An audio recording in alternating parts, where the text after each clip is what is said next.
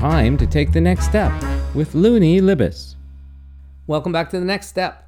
We are going slide by slide through the standard pitch deck in order to make your pitches better.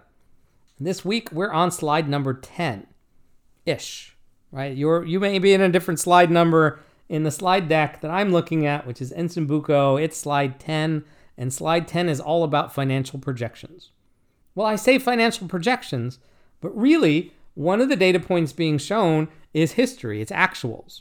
And then the other two data points being shown are the future. And typically what this slide looks like is a hockey stick graph.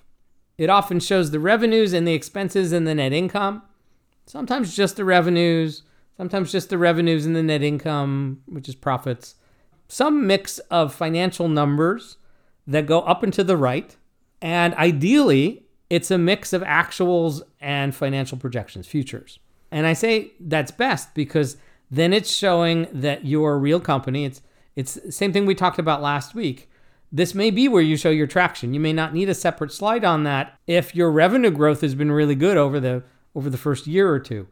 You may want to show on your financial slide the month over month growth that you've been doing, and then split that into slides 10A and 10B. 10A shows the history, and then 10B shrinks that down into the corner and shows that same trend line year over year, showing how big this company is going to be in the next few years. And that's basically what we're doing here on Ensumbuco's slide.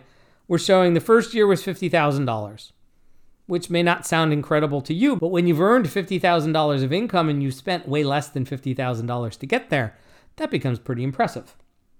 And then the projection is 5x growth in the next year, which is a little faster than normal, a little higher than is believable. But in this case, that was the number we all agreed on. And then it shows the next milestone, which is 10 times bigger than that, which is 50 times bigger than what's shown at the beginning. This is a very large opportunity. We wanted to show just how large it could get and just how fast it could get there. The other way of thinking about this is we want to see where the traction goes. And so there's some way to measure what you've done already in terms of trend. And if you plotted that trend going forward, where would it lead? Or this could simply be how long until you get to 100 million in revenue, or 10 million in revenue, or a million in revenue. I've done plenty of these where the milestone is a million in revenue, and it's 2 or 3 years away, and that's what we show. We show 2 or 3 years from now, it's a million in revenue, and we might show one milestone in between just to show that it's possible to get there, and that's it. That's the whole financial projections. Back in the traditional startup world, in the tech world, there's this idea that the financial model that you've built, and if you haven't built one of those, you got to do that first. So I got a book on that. There's a whole bunch of podcasts that teach you how to do that. There's some blog posts of mine that do that. You got to build a financial model. And in the traditional startup world, that financial model has to be 3 or 5 years. I don't know why it's never 4. 2 is not long enough, but it's 3 or 5 years. It's 3 if 3 is an impressive number. It's 5 if 3 is not.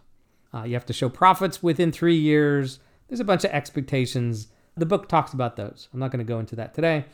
But you're going to build a financial model. And basically what this slide is doing is summarizing that financial model. If you're going down the VC path, then someone will be diving into your financial model. If you're going down the angel group path, 50-50 chance someone will dive into your financial model. If you're just talking to an individual angel, 1 in 10, maybe 1 in 20 chance that they're going to want to look at the actual detailed financial model. Because if they do ask, you better be prepared for that. That's it for finances. If we just roll back a few weeks, you showed how the company makes money in a business model. You showed how much money or how many customers you've gotten so far. And now you're showing what does that turn into in the next 3 or 4 or 5 years. And that's it. And so we're showing this progress. The whole point of this end part of the presentation is to show the future, get the investors excited about having that future become reality. And then we're really only 2 slides away from finishing. And next week, we'll move on to slide 11. Until then.